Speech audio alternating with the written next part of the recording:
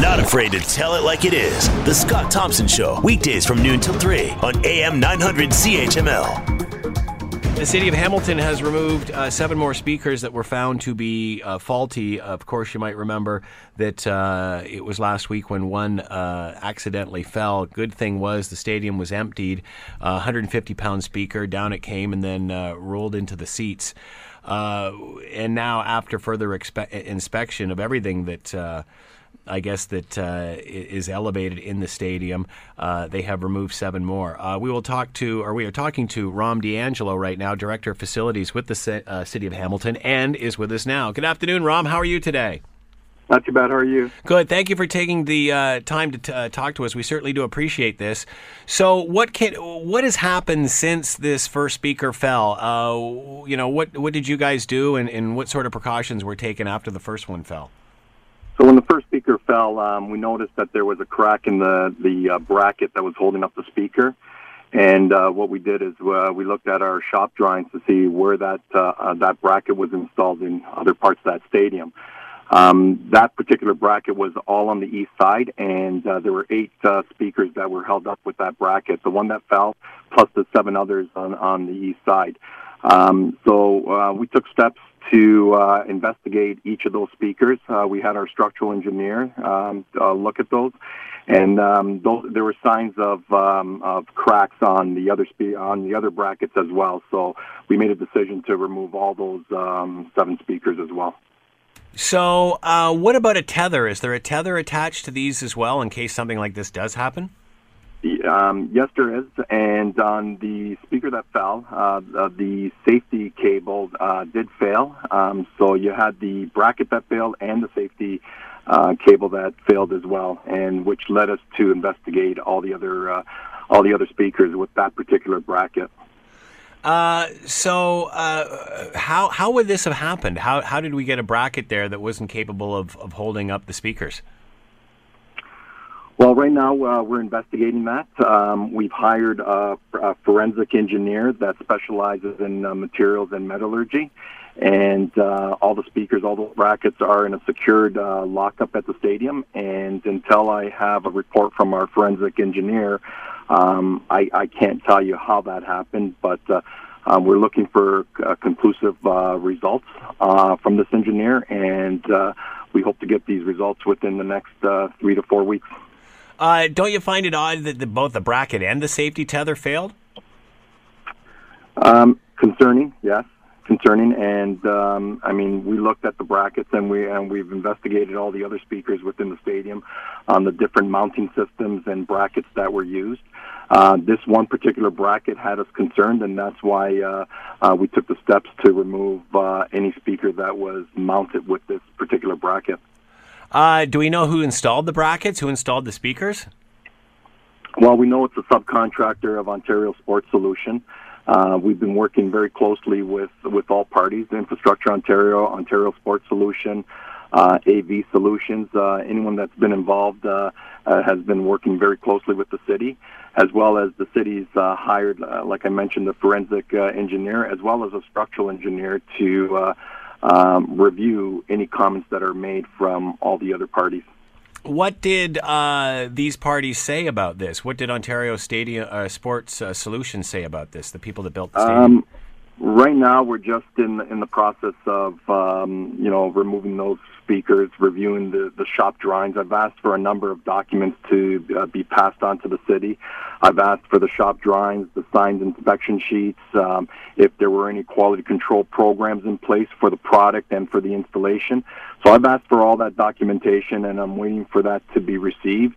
And that information will be passed on to our forensic engineer, and he will determine, how he's going to respond on his findings.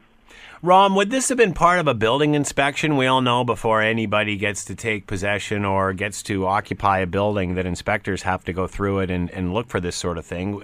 Would this not have shown up? Obviously it didn't, but how would this not have shown up during an inspection? Well, that would be part of the commissioning report, which is a responsibility of Infrastructure Ontario and Ontario Sports Solution. So they would go through an inspection and then the commissioning report. So it would all be part of that inspection. With regards to jurisdiction of the building department, I can't really respond to that. That would be a question that they would have to respond to. So where is this now? And talk about the safety of the stadium. So, as far as we're concerned, the situation we feel is an isolated situation with that particular bracket. We feel that the stadium is safe. The stadium was handed over to us by Ontario Sports Solution and Infrastructure Ontario as a structural certified facility, as a design certified facility. So we have the greatest confidence that the stadium is safe. We feel that this was an isolated situation as part of probably a bracket defect or just a wrong product that was selected for that particular application. But then again, if that's the case, the latter that you just said, you have to ask how does that happen? I mean, if you've got the wrong bracket for the application. Well, we'll determine that with our forensic engineer. So it does have us concerned. That has happened. We feel confident that the stadium is safe, but the city's taking measures as a due diligence, looking to commission a quality control and inspection review of the stadium. We're going to look at major building elements such as the structural overall design, the mechanical, electrical systems, the life safety, AV systems, just to name a few of the building systems that are in place there. So we are doing a due diligence review on the stadium. That will probably be commissioned in the next month.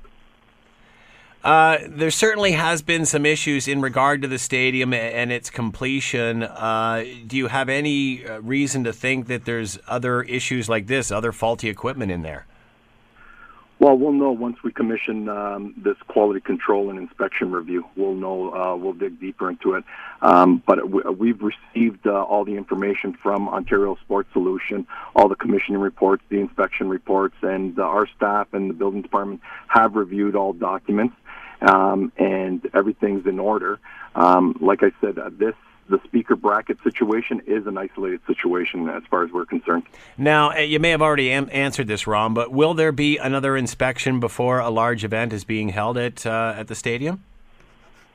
That will be part of the quality control and inspection, and that's something that we're starting to scope out and looking at retaining building science expert. So that's going to take some time. We're probably looking at another few weeks before we retain those experts. Here's a question from a listener. A few days ago, Lloyd Ferguson appeared on the Bill Kelly Show and said that structural engineers would inspect all speakers and no event would be held until all safety inspections passed. Today we find out 7 more speakers weren't structurally sound. So why was the Ticats Open House held this past Sunday? There were fans milling about, stands, and a speaker could have fallen, seriously injuring one of them. No. The open house should have been cancelled or at least postponed until Infrastructure Ontario gave the green light. Any thoughts on that? So the speaker fell a week ago Monday, and we acted immediately. We called in all the parties. We've worked really closely with Ontario Sports Solution, Infrastructure Ontario. All parties called in their specialized engineers, and over the course of a few days, between Tuesday, Wednesday, and Thursday, all those speakers were inspected. Friday, the last speakers were removed, and we had a green light from all 3 engineers that were on site to say everything was safe, and that's the reason why the open house went on Sunday. Okay. One more, Rom. Obviously, you've taken speakers down. How is this going to affect the performance of the stadium when it is up and running? I mean, is everything back to normal as far as the experience for the fan? So city staff are working with the Ticats very closely, and we're bringing in a system to supplement what's been removed. And in the meantime, we do have an engineer working on a new design, a new bracket to put those other speakers up. We're not quite there yet, so they're in the process of designing that and engineering it and having it stamped. But in the meantime, we are bringing in a system, so you'll still experience have that game day experience and fan experience. Do you sort of feel like you're between a rock and a hard place here, Rom? For myself? Yeah.